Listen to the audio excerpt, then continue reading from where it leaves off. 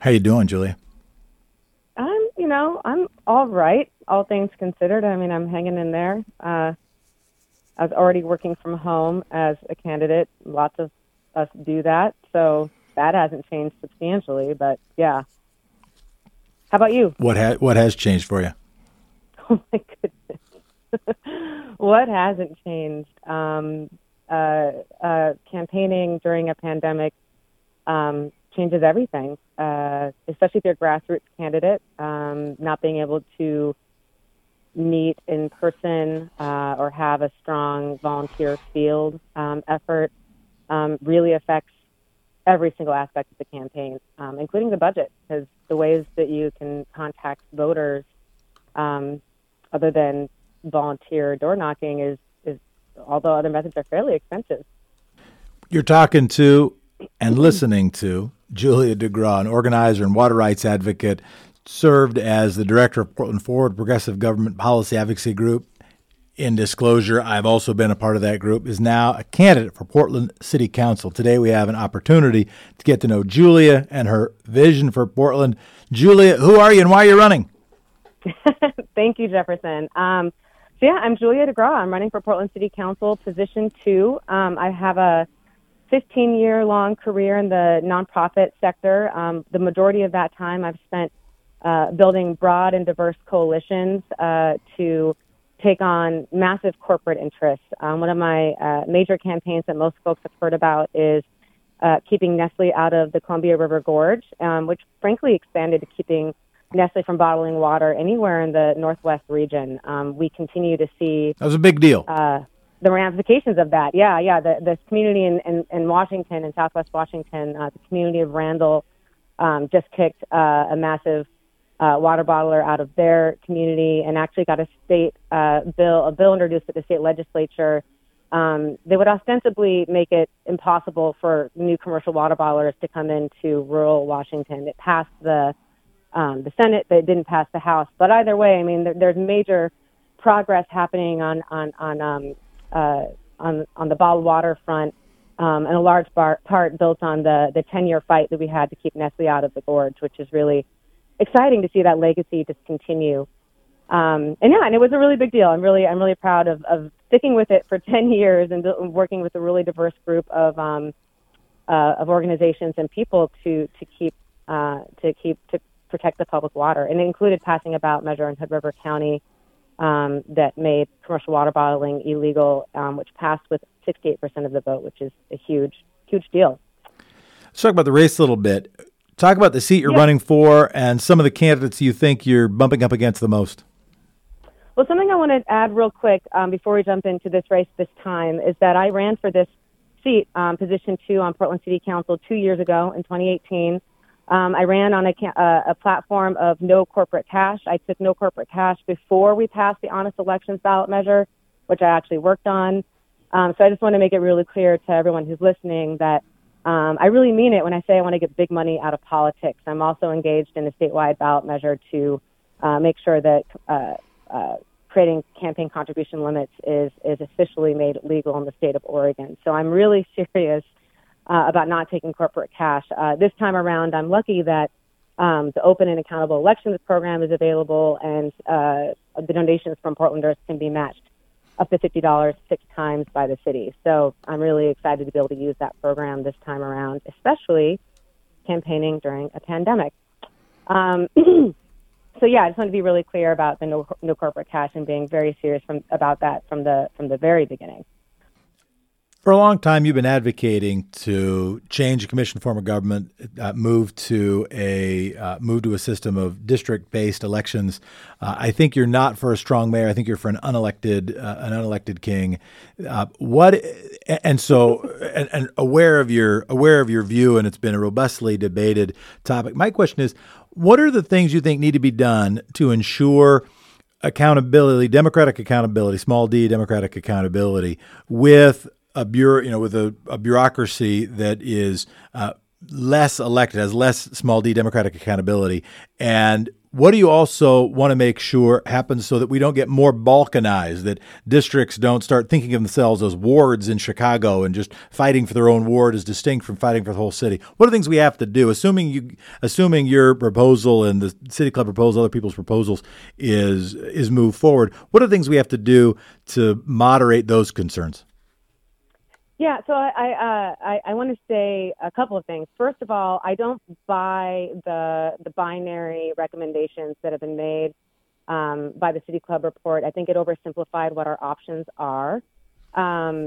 We don't have to have one city manager to run the entire city. We don't. What would you do instead? That's not the only other form of government that exists, and nor is a strong mayor system. The idea that those are our only two options is untrue. What would you do instead? A city like San Francisco or other cities where they have kind of a hybrid system. And I think that we need to be really thoughtful about exploring our options on how to actually structure the government. You can also build in at-large positions in addition to having the districts. So we have so many options, and I'm not here to prescribe to Portlanders what exact form of government they should have. What I'm really committed to is having a deeply engaged process with organizations and communities across the city in helping develop what our government should look like. And we're heading into a once-a-decade charter review commission year in 2021. So I'm a really good person to have on council as we head into that charter review year, because I've done a deep dive and I understand how the system currently works. I can jump in there and be a commissioner on day one. And that is a big reason why Commissioner Joanna Hardesty has endorsed me in this race. She feels like I can hit the ground running. It's a good pivot and it's a good plug. And I'm ready to do this job. But I want to so she's also really committed to making sure that the charter review process is done in a way that opens up the door for changing our form of government and how we vote, so we can have better representation on council in a way that is engaging the community and that leads to an outcome that will actually pass the ballot and that will actually improve the way the city operates. So the only recommendations I have within that, which is basically that we need to have a deeply engaged community process to come up with a system that the people of the city actually want and would approve of, is we should definitely be considering multiple member districts, because we are an incredibly white city. And if you just create geographic districts across the city, there's still not necessarily a guarantee that you're going to end up with more diversity on council. So we want to make sure we have folks on council who aren't just from every part of the city, but also have more diversity in terms of lived experience and culture. So there's a really great Sightline Institute report that talks about that, about the multiple member district idea. And again, if we have a year of public education and input, I think that level of change should be something that voters can wrap their minds around and get behind. I think strong mayor systems tend to not pass the ballot in the city of Portland, which is my primary reason for kind of recommending against that. But again, I think there's hybrid systems worth exploring. We don't have to have a total, city manager style system, although more professionalized management of the city bureaus is not a bad idea. And I do want to emphasize one of my major reasons for supporting changing the commission form of government is that right now our commissioners spend 90% of their time running bureaus.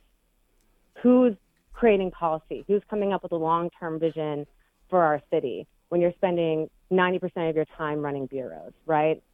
So I think it's really important that we have folks in elected office who are able to focus on things like constituency services and creating legislation and long-term plans with funding and benchmarks that are going to actually solve these big systemic problems we're facing around housing and climate change and transportation and traffic. If that question maybe it was just rhetorical, but if it were in fact a question, what I'd say is that running a bureau is policy, that what the choices are made within transportation, the choices that are made in water, the choices that are made in parks.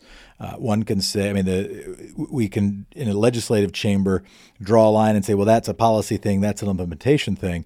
But ultimately, the choices that happen, whether it's through regulation or staff conduct, those things end up being the things that get felt by voters. I did hear the multi-member district thing as a partial answer to the question. That would do, if you had bigger districts with multiple members and even some at-large seats, that could do something to address the balkanization concern. Appreciate that answer. Still, and I heard you say you don't want to prescribe the form of government for voters, but you would be engaged in a robust discussion. But for you, that would not include. I mean, you're not open to the idea of the current system. So I do want to delve into that question about who should be in charge of stuff.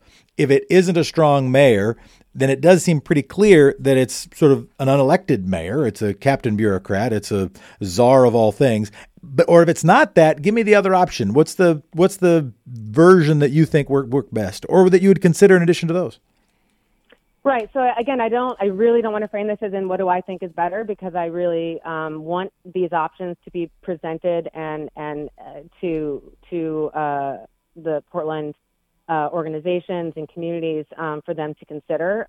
But as I said before, there's a lot of hybrid systems out there where you have mayors that have some executive power that's highly checked by the city commissioners or the city councilors.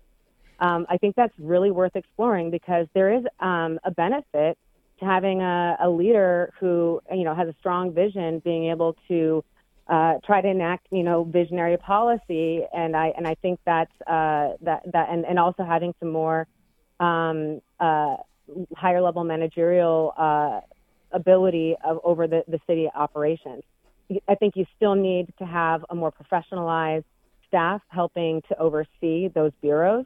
And we need to look at how other cities do this that have hybrid systems. So you mean I don't have like a perfect answer for that, because I think one of three things.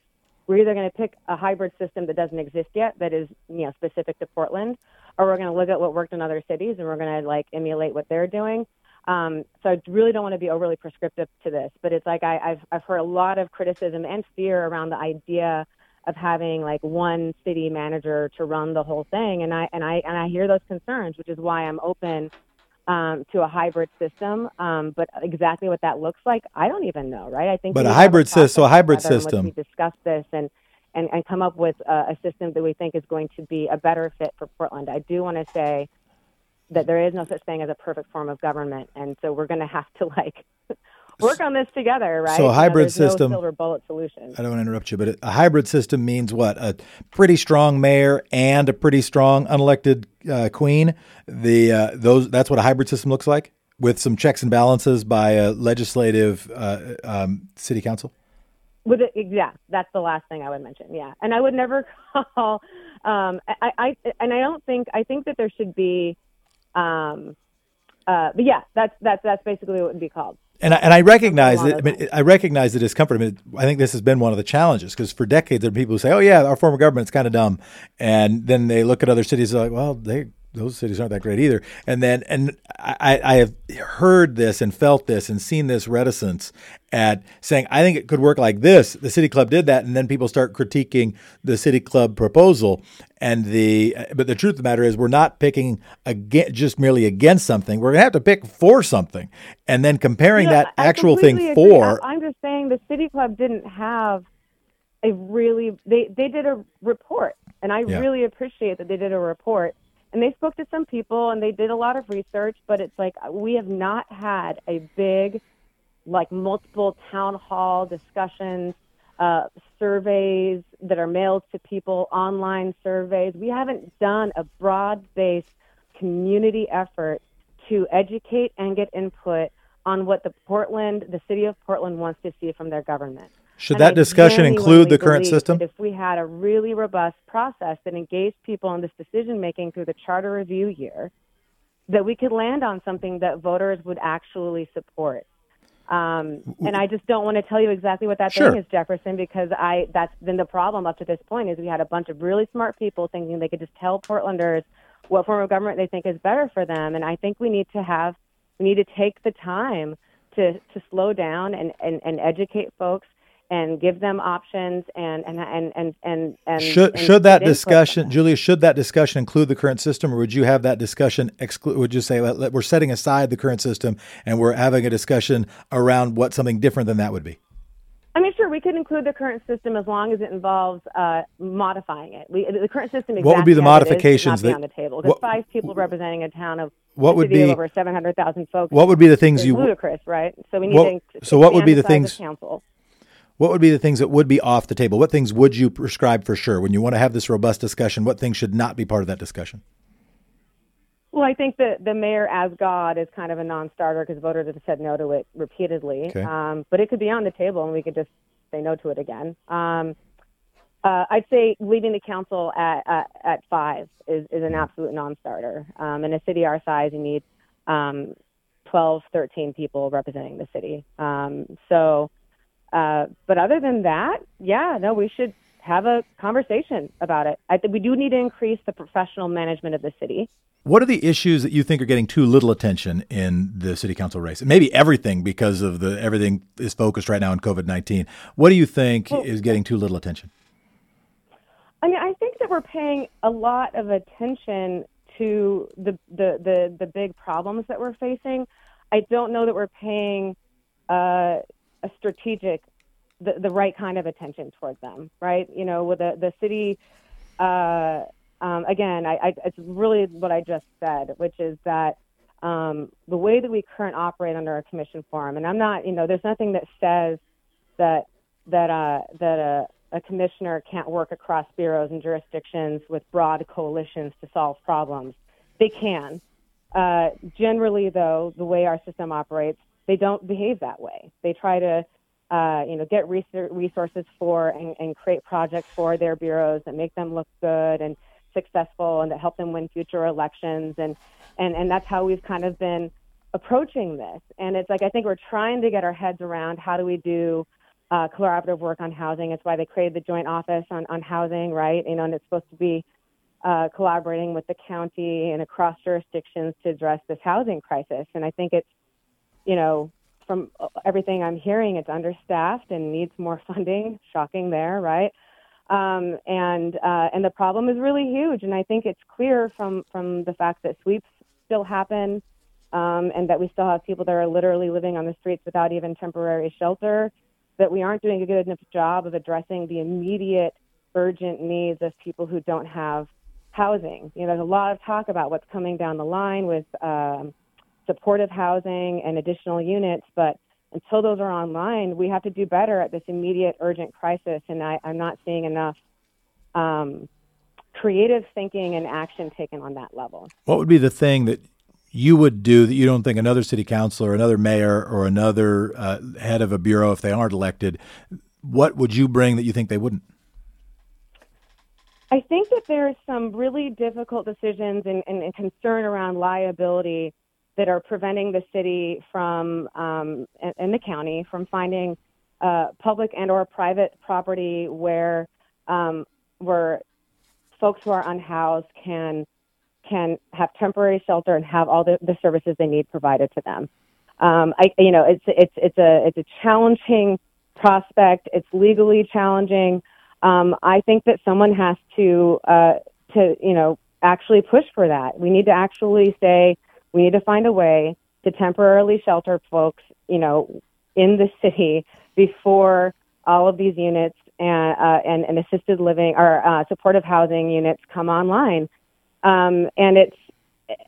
We just have to do it. It's kind of similar to how Joanna Hardesty is working across bureaus and across with her fellow commissioners on police accountability. Even though they don't have the police bureau in their portfolio, they recognize that this is an issue that everyone should be concerned about. I think that we have to have a very similar commitment across every commissioner and every jurisdiction, the county up to metro and even the state, in addressing these immediate needs of folks. I mean, now that we have a pandemic, we're starting to do it, right? The convention center is being opened up so that houseless individuals can have proper social distancing during this pandemic where, in a place where they can sleep and get food. It takes a pandemic for us to suddenly meet the basic human needs of the people who are living in the city. And we needed to have treated the houseless crisis this seriously, even without a pandemic, frankly. As an administrator, and if there is a change to Portland's form of government, that ain't going to happen in your first year or two of office. It might not happen in your first term. It means that maybe your key responsibility, you said 90% of the time you would be running bureaus rather than making policy. What are your greatest strengths? What's the biggest budget you've ever run? What's the biggest organization you've ever run?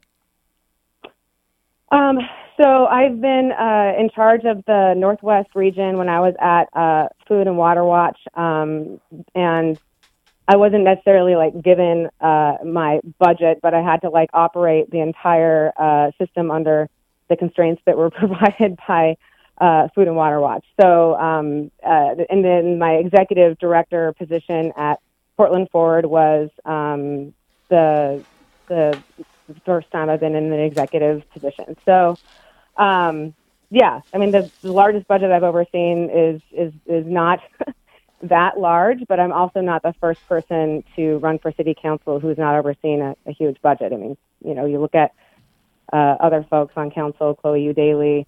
I wouldn't be the first person. So I've not overseen huge budgets. What are your strengths as an administrator? What are your strengths as a manager? I think that my biggest strength going into this job is that I spent my entire 15-year career building diverse and broad coalitions to accomplish, huge goals together. And it's really, you can't, there's not a lot of ego involved in coalition building and organizing. You have to herd the cats, keep everyone aimed in the same direction toward your common goal, help guide, strategic thinking and solution, and keeping everyone solution oriented.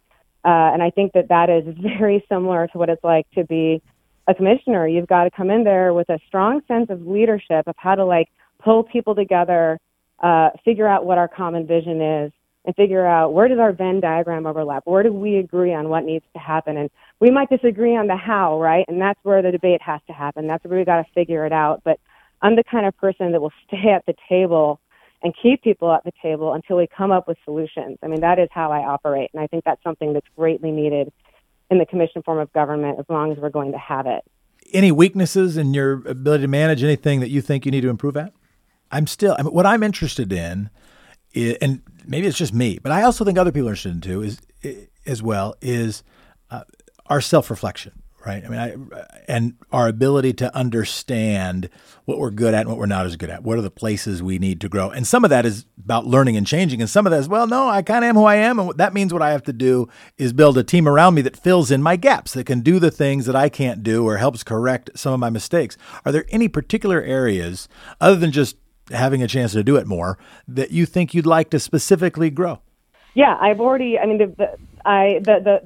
two things. Well, there's more than two things always, but the main thing is, I'm really great at staying focused and using a system once it's created and someone shows me the system. Creating the system out of nowhere, not my strong suit. So yeah, I'm definitely, my chief of staff is going to be an incredibly organized person who is really good at prioritization and making sure that the things that are in front of me at any given moment are the things that should be in front of me, right?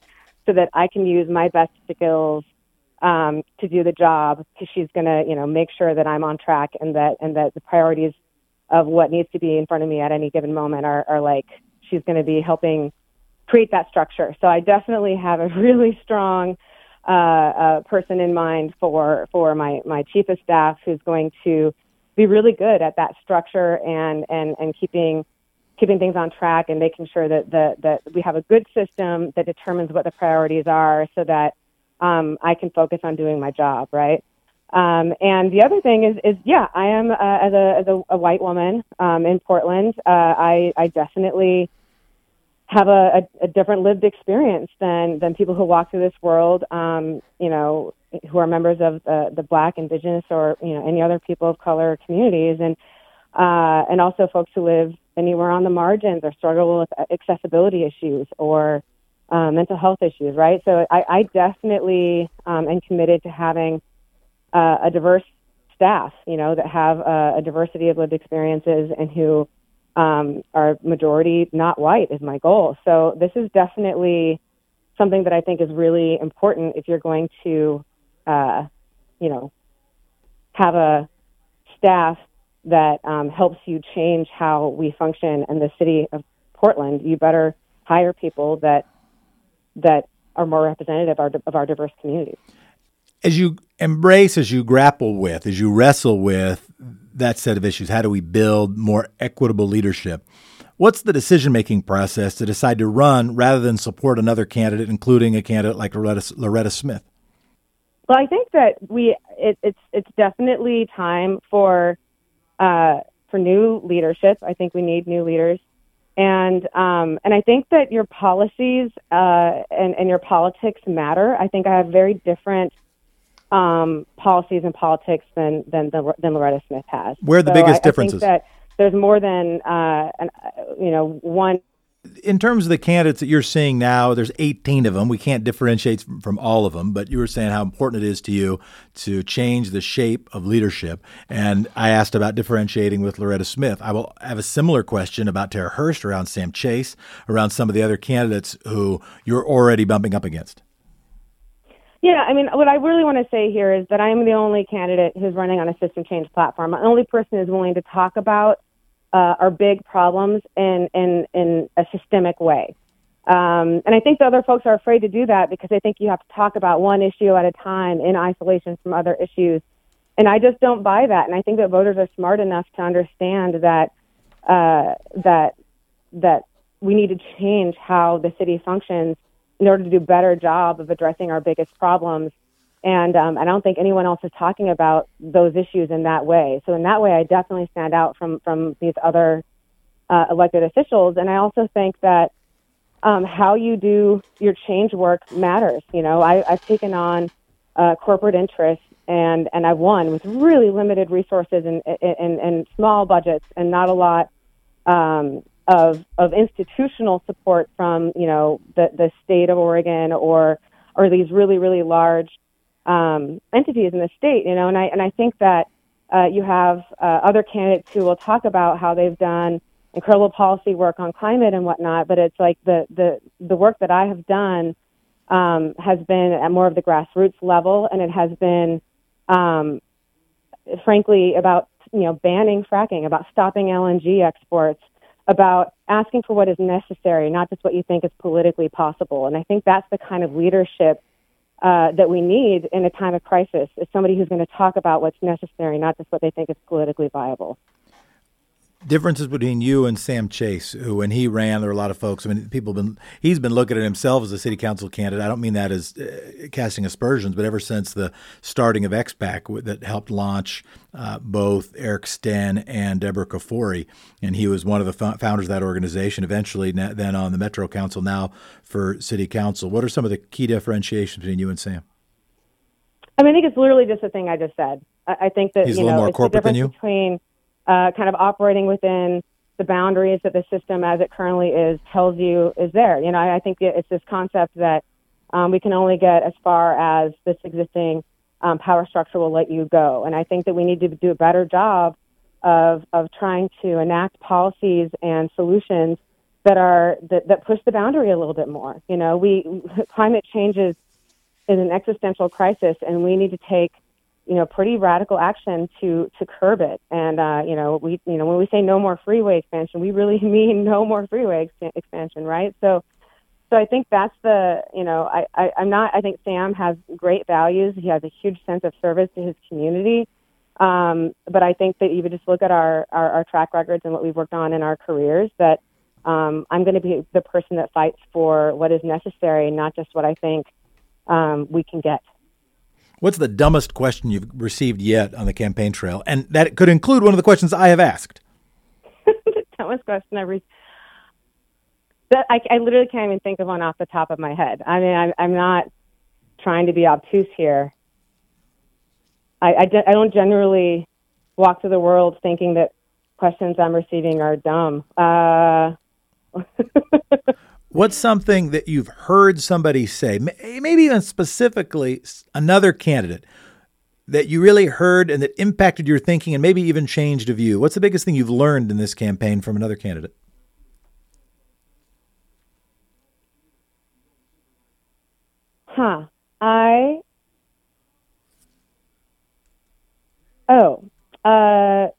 Cynthia Castro, who worked at Amanda Fritz's office at a community forum in Southeast Portland, gave an incredibly thoughtful answer about the Parks and Recreation Department and about our response to graffiti and the staffing levels that the city has for how we address with and deal with vandalism and those kinds of issues in the city of Portland.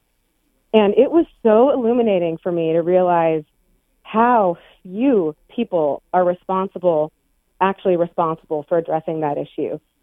And it really shifted my thinking on that from, like how serious, we have people who have food insecurity and we have a housing crisis and why are people so fired up about graffiti? And I was like, because there's one person who's responsible for responding to the 10,000 pieces of graffiti that go up however often. And I was just it was just very illuminating, and it helped me really understand and be way more sensitive to the nuance of every single one of these topics. And it was a really good reminder that there's just no way to know everything that you need to know. And it's really important to just be open, intellectually and open-hearted about the things that people are concerned about, because their concerns are real.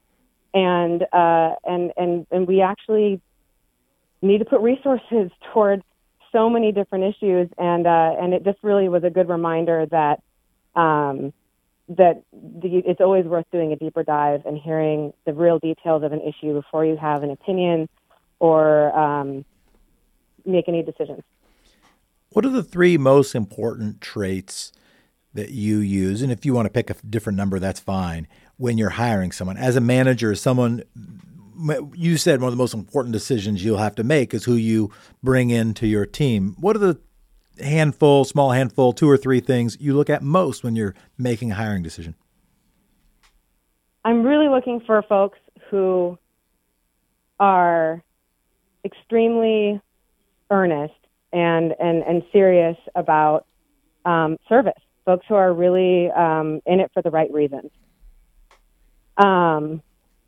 Hardworking, obviously. We're gonna have 2 years to finish out Nick Fish's term, and then 4 years after that, if I win re-election, to try to enact some of the most visionary policies and possibly shift to a whole new form of government.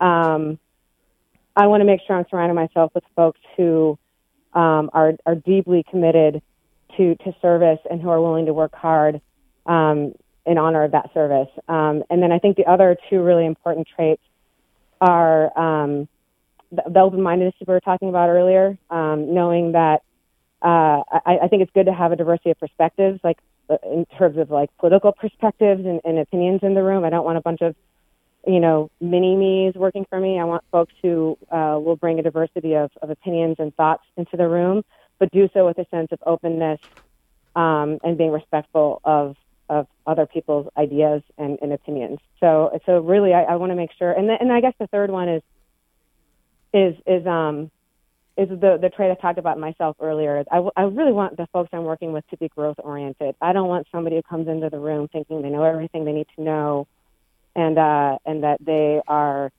that there's no room for growth and improvement. It's I want everyone to be all right, this is an opportunity for all of us to push our limits and learn and grow together and create something incredible together.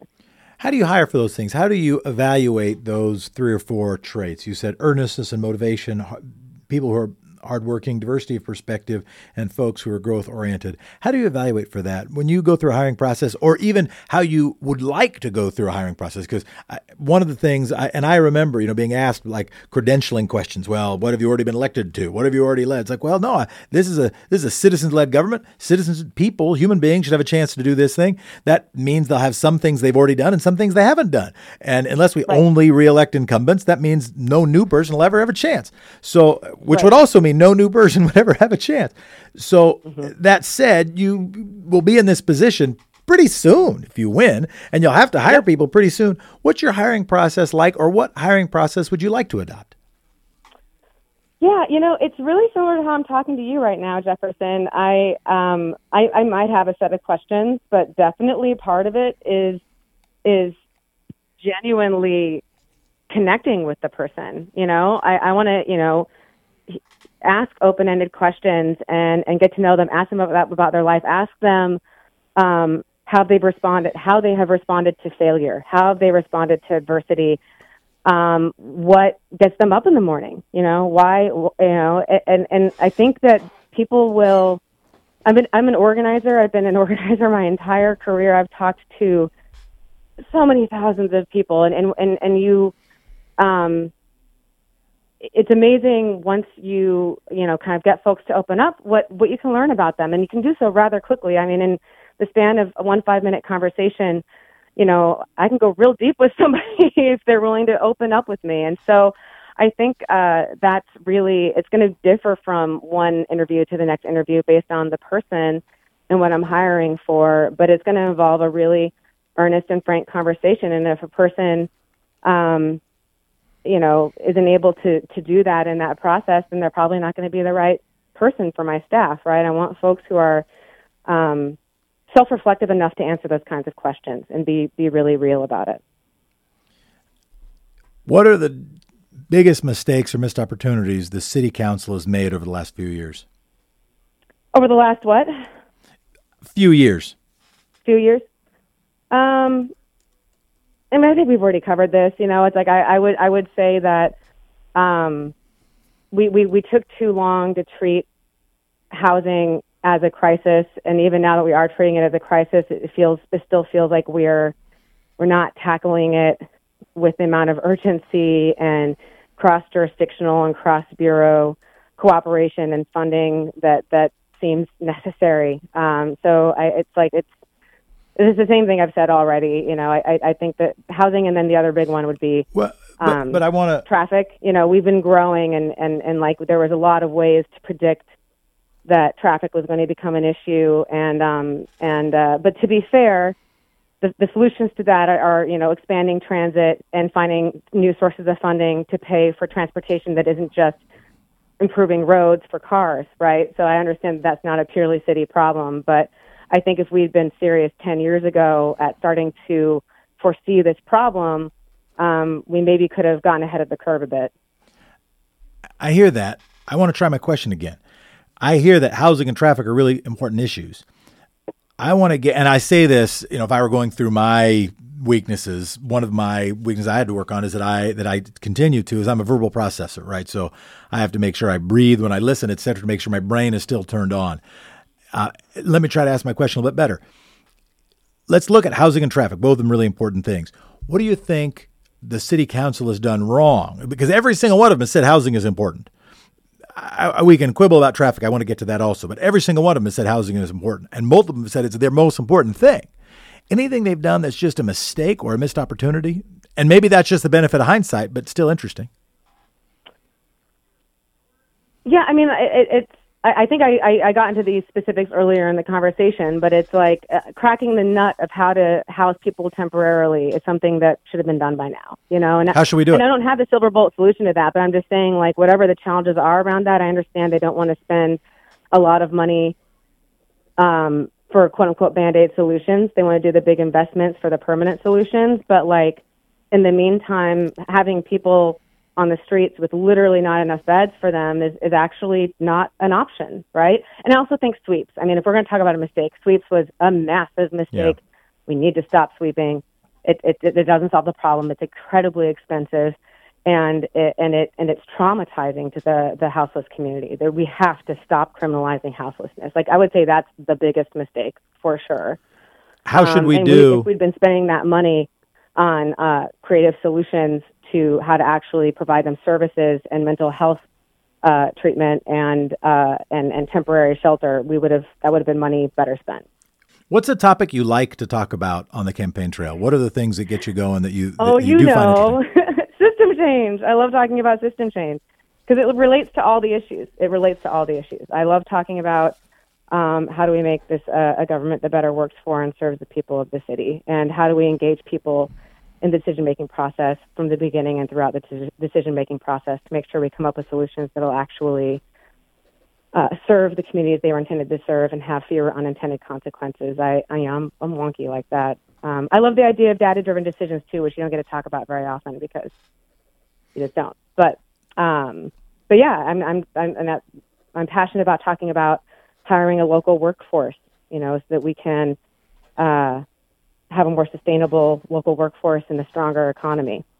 Well, let's talk about in system change. One of the proposals that has been debated for a while that it helped trigger at least one opponent to run against Chloe Eudaly was the discussion about reducing the power of neighborhood associations. And there might be quibbles about, well, is that actually what was being proposed, et cetera? But that was certainly what much of the debate has been about. How have you felt about that? What role should neighborhood associations play in city government? And if you were going to change it, how would you make sure it wasn't just reducing democracy, but in fact increasing it? Neighborhood associations can be an incredible tool for direct democracy. Because it's the only way to associate in an organization and that's geographic. That's not based on an issue or an ethnic or cultural identity. It's really the only place where you can engage because, this is the place where I'm from and I care. So I think it's imperative that we get the neighborhood association model right, and that it be powerful and useful and fair and equitable and accessible to everyone who lives in the neighborhood, and that there be requirements for making these bodies representative of their neighborhoods, and that they be better supported by the city to function and operate as organizations that actually, can have influence in decision-making at the city level. That said, we also need to create a way for every other organization and, honestly, individual who lives in the city to directly engage in democracy as well, which is why I'm extremely passionate about exploring that in the next charter review year in 2021. I think that one of the main ways that the Office of Civic Life is limited, or community and civic life is limited, is they're limited by the charter. And I think that this is an amazing opportunity to explore how do we kind of open up the charter in some ways to create a better structure for how neighborhood associations engage. And also, when you create a districted form of government, neighborhood associations play a much more structured and official role in informing their city council members, because they are like a direct conduit to the city council members saying, hey, here's what folks in this neighborhood in your district want. And then that city, councilor is accountable to that group, right? So that there's a built-in structure to a districted system that automatically better supports and creates structures for neighborhood associations. I also want to see that office opened up to have more official input and engagement with organizations without creating a list of organizations. I think all organizations should be considered eligible for participating in and engaging with the City of Portland government.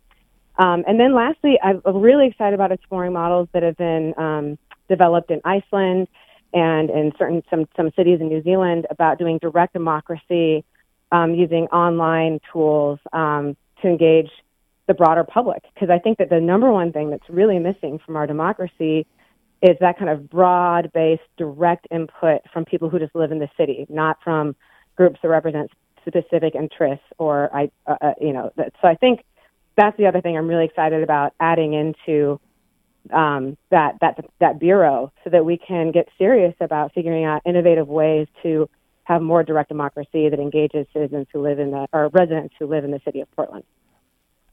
You talked about data-driven decision-making. What's a piece of data you learned recently that shaped or changed your own decision-making? I think it was the data that Cynthia Castro talked about with the parks. Once I realized how few resources were actually available and how big the problem actually was with graffiti, I was like, oh my gosh, the world is a different place for me now. I was like, okay, now that I know that, yes, I agree with, giving that some more resources, right? Like I didn't, that information was definitely eye-opening, and I don't know that it changed me, because I didn't have like a hard idea about what I wanted to do about graffiti, because I knew that I didn't know enough, but I didn't know how bad it actually was, and that was really important information to me, and changed, and it immediately informed how I think we should solve the problem. Anything I should have asked you that I didn't?